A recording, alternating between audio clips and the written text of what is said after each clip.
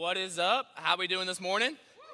Good, I love that. All right, I'm super appreciative for the warm welcome from Pastor Wayne, because if not, I'm sure most of y'all would be like, who is this random guy on stage right now?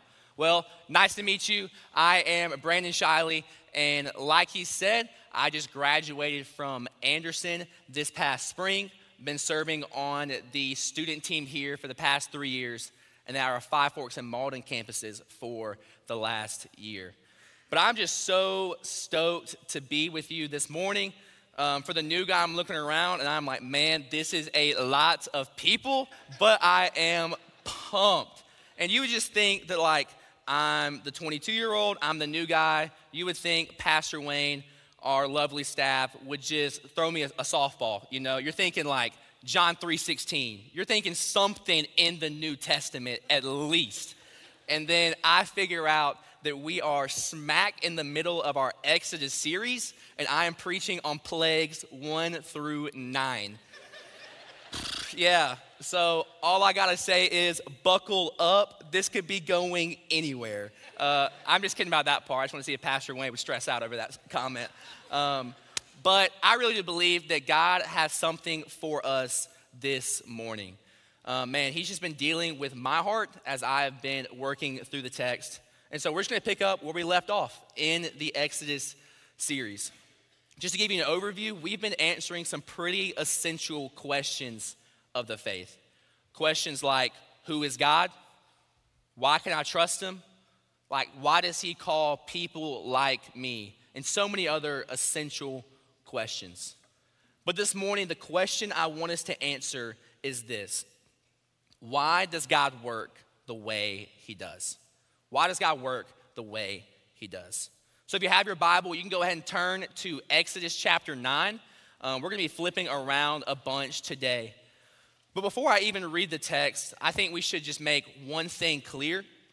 You and I need to go ahead and remove any presupposition we have about who God is.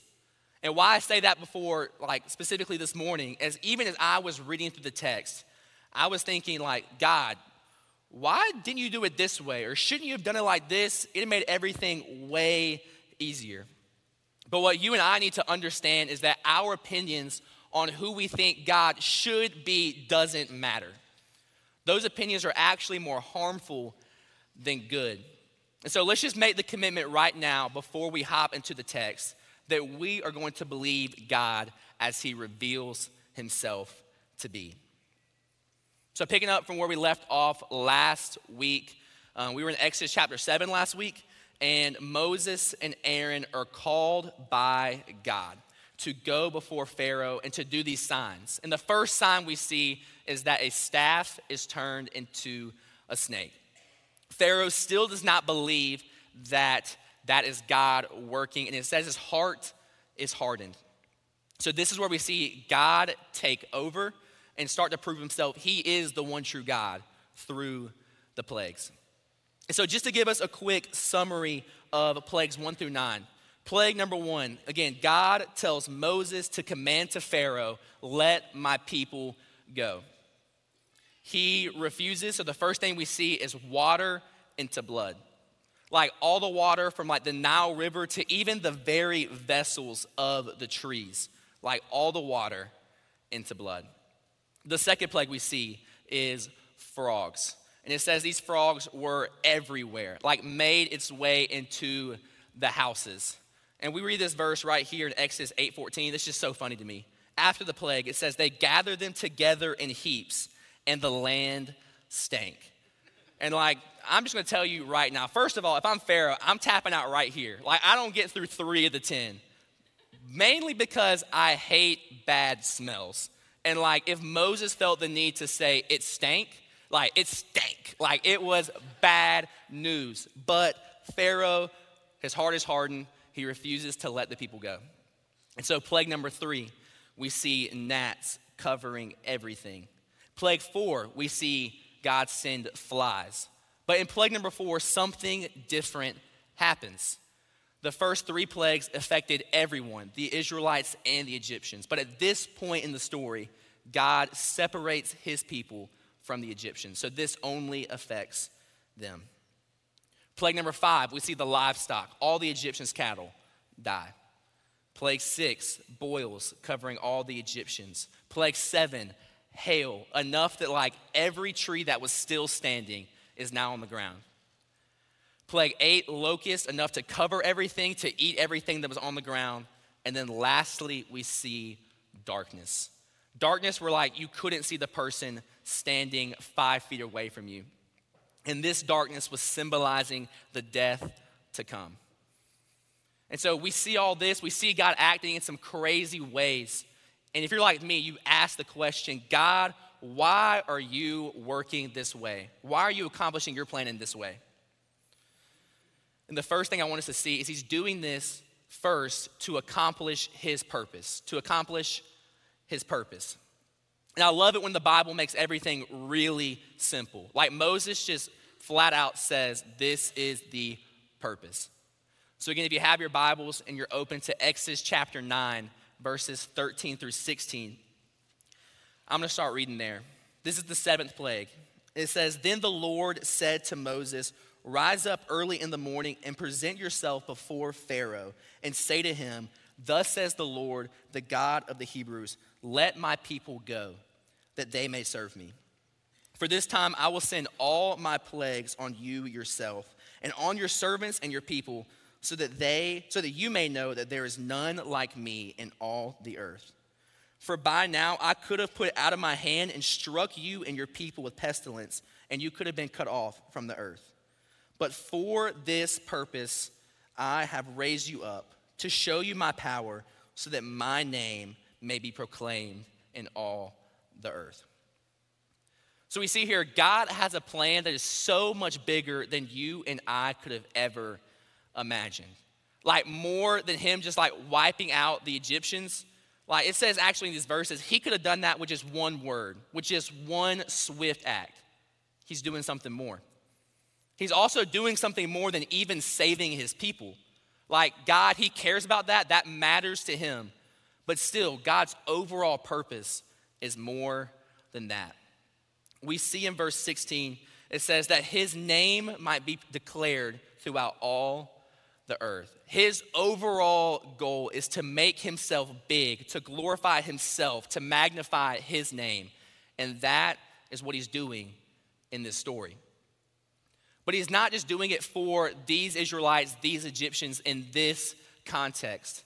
Like God is trying to do something here that generations down the line, they can look back and see this is the one true God who is worthy of my trust.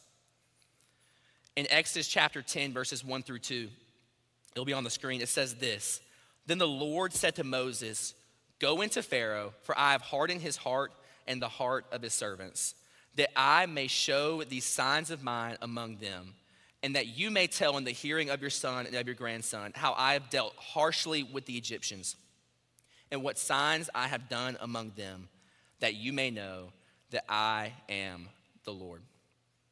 So what God is doing here, first of all, this is the greatest act of deliverance that you will read in the Old Testament. And again, God is doing something so big here that generations down the line, I can look back and know that God is in control because of how he delivered his people in the Exodus. But if you're like me, I read this story and I'm like, God, was it worth it? I mean, all these plagues, maybe all the pain that the Egyptians went through, like you even hardened Pharaoh's heart. Was that worth it? Is that who you are, Jesus? And what we see here, we need to read a little bit outside the story to know that, hey, even in that confusion, we can still trust in God, because in this story, he's actually worried about the heart of the Egyptians as well. I think this is so cool. He wants their worship as well in this story. In Exodus 14:18, it says, And the Egyptians shall know that I am the Lord when I have gotten glory over Pharaoh, his chariots, and his horsemen. Like even in the pain, even in the plagues, even in the hardening of Pharaoh's heart, God is still working out something for their good. And I think for us this morning, in our confusion, when everything doesn't make sense, when it honestly seems unfair, hopefully you and I can still trust in the heart of Jesus, even when we can't see the bigger picture going on around us. But like this story, what does that have to do with me several thousand years later? Like God doing this stuff in the Exodus, cool. But why does this matter to me? And I really do believe that what God is doing here on the grand scale, God is trying to do in your heart personally. And what I mean by that is he wants to be made big in your life. He doesn't want to be that silent foundation, that little thing you push off to the corner that you sometimes give credit to when things are going good, but that's the extent. God is wanting to do something so big. He wants to be at the forefront of your life so that when people see you and the way you carry yourself, they see Jesus.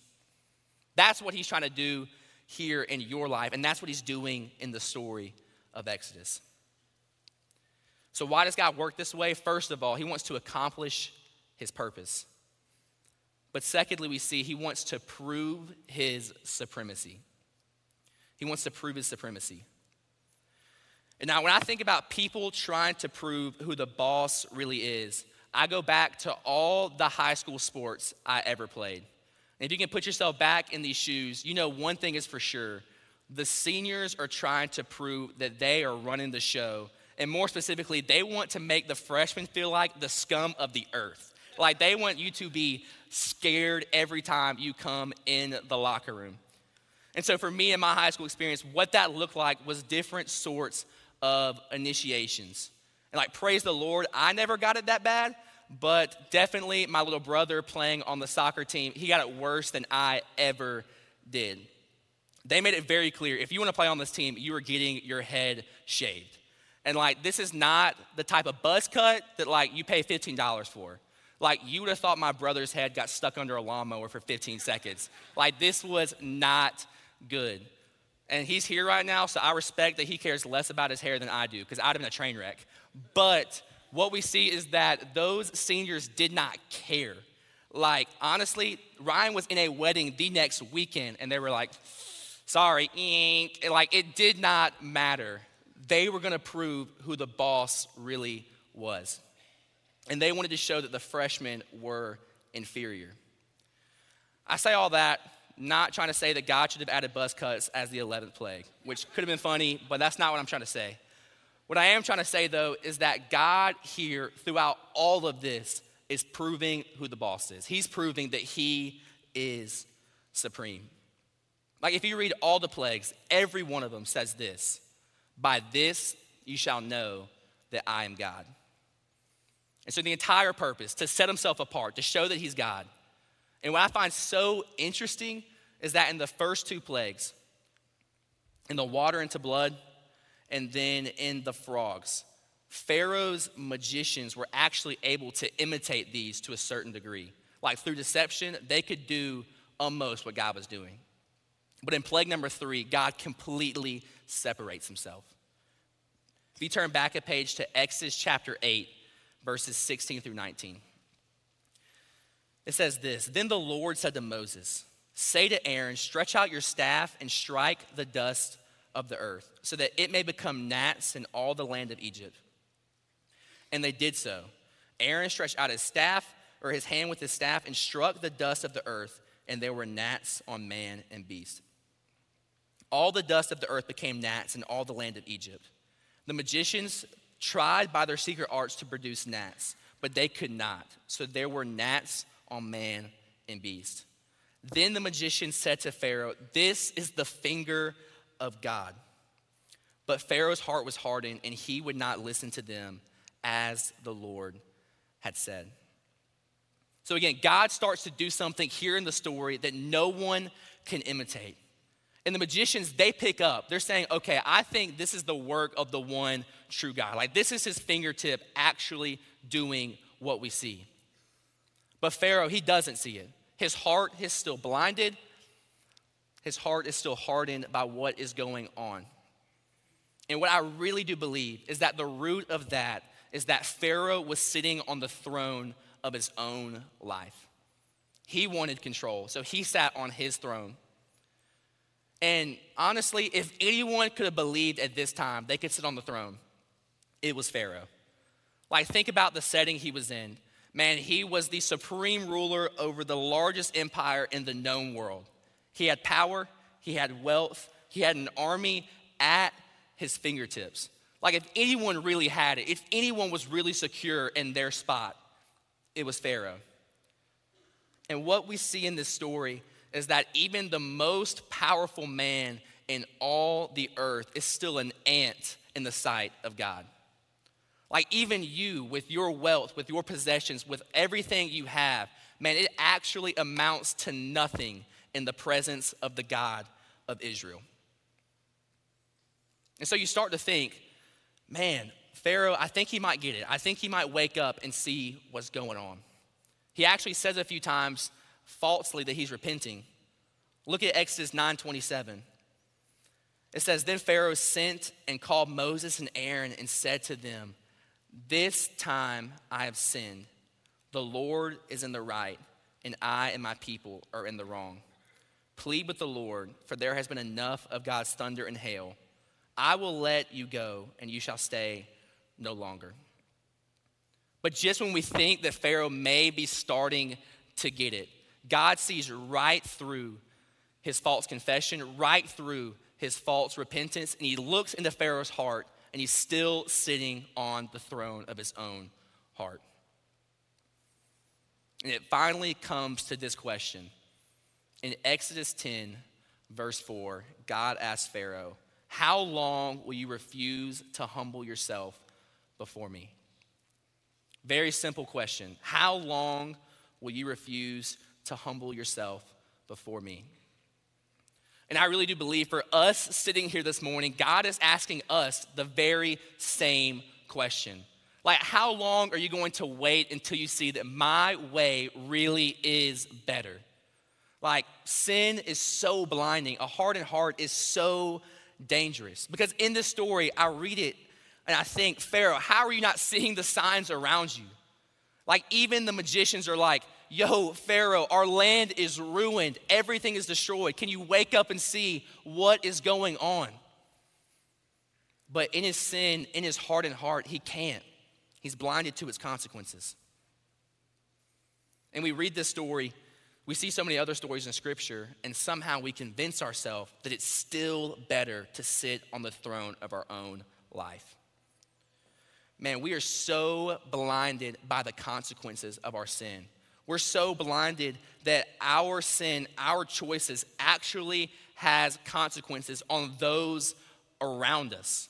Like, don't convince yourself that, hey, it's your life, you can do what you want to with it, and it really doesn't affect anyone else around you. That is a lie.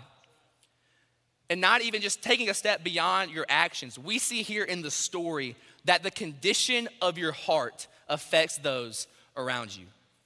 A hardened heart is dangerous for those around you. And you may say, you know what, it really doesn't matter. Like, I don't really have that circle of influence. Like, yes, you may not be Pharaoh ruling over Egypt, but you are a parent ruling over a household.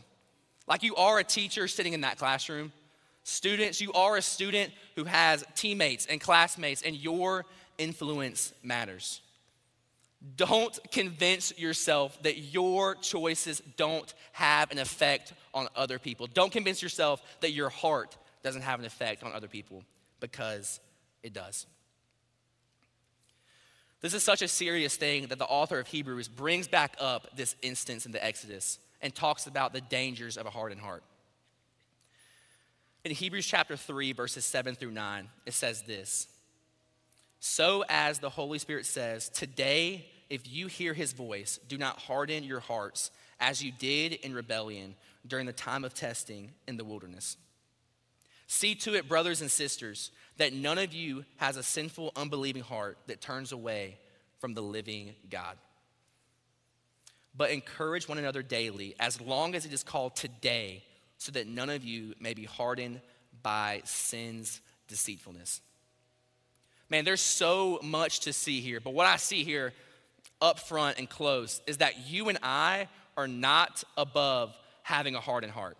Like, I can still fall into that trap, and you can still fall into that trap.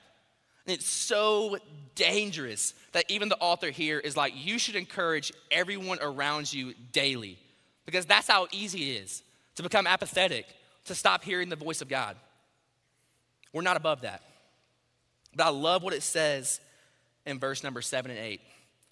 It says, today, if you hear his voice, don't harden his heart. Don't harden your heart. And some scholars believe what he's asking, what he's really saying is, if only you'd hear his voice. And I read this story and I'm wondering what would be different if only Pharaoh would have listened. For us today, what would be different if we just listened to what he's already told us? Man, if only we would just see him as supreme. If only we would just bow the knee and put him on the throne of our lives over ourselves. What would be different? So we see here, first, he wants to accomplish his purpose. Secondly, he wants to prove his supremacy. But lastly, we see he wants to show his provision. God wants to show his provision through the plagues. And again, this was a lesson I learned very early on as a kid, is that I cannot provide for myself. Like, there was not a meal in front of me as a kid that Brandon worked for at all. But there came a day where I forgot that fact. And so I get really, really picky and eventually just start playing sick every time I don't want to eat something. And honestly, like, I was really good at it. Like, I deserve some sort of award if that's a thing for that type of acting. I don't know. However, as good as I was, I definitely wasn't smart. And what I mean by that is there came a time when my parents realized, man, this is like the 4th lima bean night in a row where Brandon's thrown up everywhere. Like, what is going on here? And what they did is that they said, you know what? You don't have to eat it now, but Brandon, this will be your next meal. And I was like, no shot, like, no way. As 7-year-old Brandon, I'm calling that bluff right here, right now. And so they wrap him up, put it in the fridge, and then 2 hours later, I come back for dessert. I come back for the Cheez-Its, obviously. And then they say, whoa, what you doing? Boom, cold lima beans right in front of me. And I'm like, all right, I feel like maybe I can sleep off this hunger. I don't know. Go to sleep. Next morning, wake up. And I have loving parents. They love me so much. Surely they wouldn't put me through this. Again, for breakfast, what I have, cold lima beans. And I am helpless. I am hungry. 7-year-old Brandon is like, this is what Jesus must have felt like fasting in the desert for 40 days. Like, this is as bad as it gets right here. And so what do? I eat them because I realized I could not provide for myself. They proved very quickly they were my provider. And from the very beginning of the plagues, man, God is doing the same thing. Plague number 1, what does he go for? He goes for the Nile. Man, their source of life. Like, that was their food, that was their water, that was their transportation, that was everything. You may wonder, why does God go for that, like, off the bat? I really do believe this, that God wants to, through the first plague, prove that the things that you and I can trust the most in life, we really can't. That they really aren't that secure. So I feel like that's what God's doing here. He's upending all of Egypt. They trusted in the Nile as a god. They worshiped it. And even just really practically, like, you feel like you can wake up in the morning and feel like the same river is going to be there when it was there the night before. But it was gone. Every bit of security gone. God is challenging Pharaoh face to face when he sits on the throne of his own life. And have we not kind of seen this probably the most as we ever have the last few years? Like, the one word that changed everything, COVID. Like, you and I thought we had economic security. Not really. Like, you and I thought we could trust in, like, the simple things, like going to work, dropping off our kids at school, things like that. Nope. Man, this was like the most wide-scale catastrophe we will ever see. Like, when you and I are driving 30 minutes out of our way to go to a Dollar General and they still don't have toilet paper, like, we are down bad as a country. Like, was this not the wake-up call that we needed? That the most secure country in all the world is not above this. Even we aren't that secure. And maybe that's just the season of life that you're in personally. Like, you feel like God is upending your world right now. Like, everything's upside down. I mean, the job you thought you could trust has disappeared out of nowhere. That family member, man, maybe they just died unexpectedly. Maybe the person you thought you could trust the most in your life has abandoned you. Maybe you trusted yourself when you shouldn't have, and now you were just in such a helpless situation.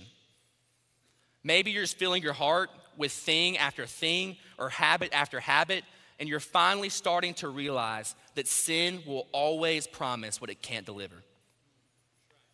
Maybe even like what hurts more is that sometimes people can't deliver on their promises.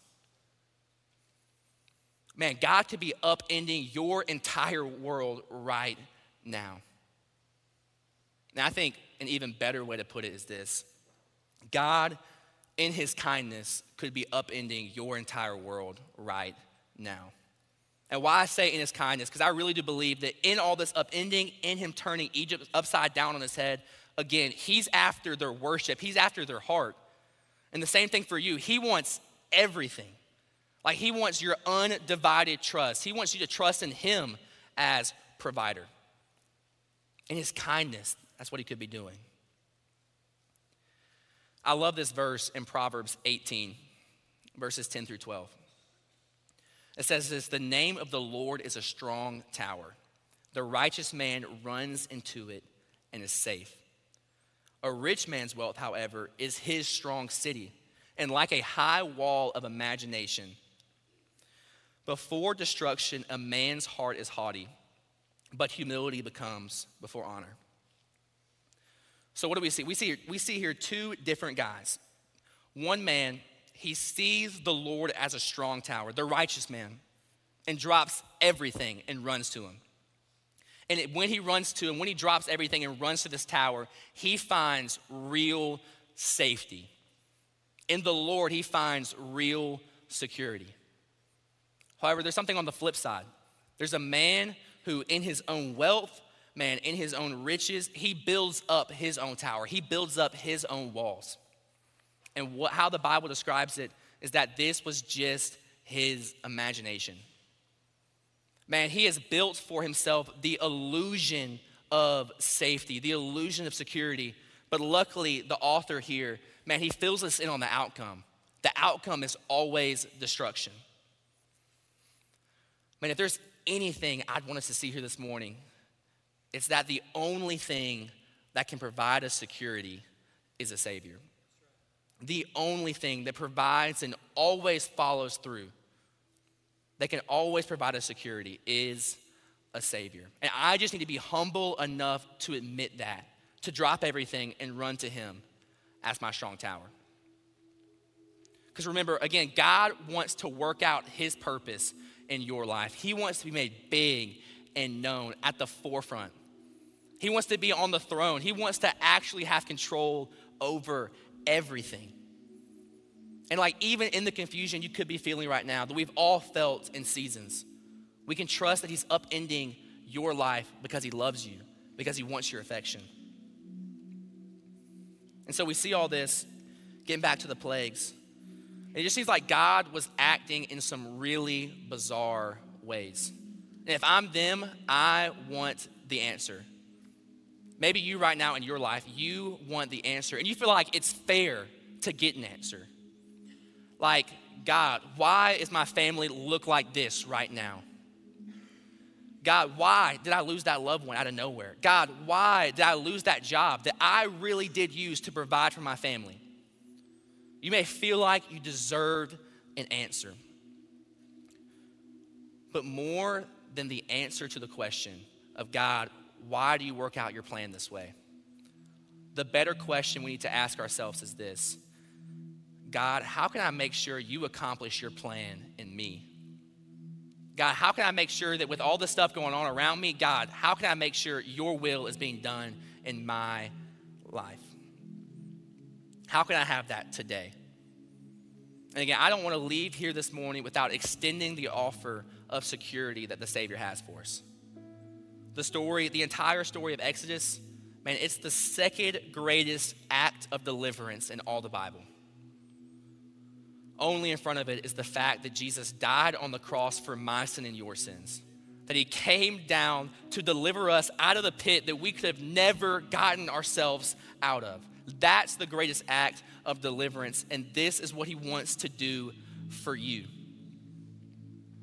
And so if you look back on your life, you're like, man, I've never actually dropped everything and ran to that strong tower that is Jesus. I've never made him Lord. Man, I just encourage you to do that this morning. But man, maybe there's some of you that you can look back. Man, you can see that moment in your life where you really did trust him. You put your faith and trust in Jesus. But right now, in this season, in this circumstance, in the upending of your life, you know he doesn't have your trust. Like you really aren't believing that he's going to provide that way of escape. Man, if that's you this morning, man, maybe you just need to do business with God. Spend this next song, come down to the altar, just hand some things over to God this morning. Trust in him as provider.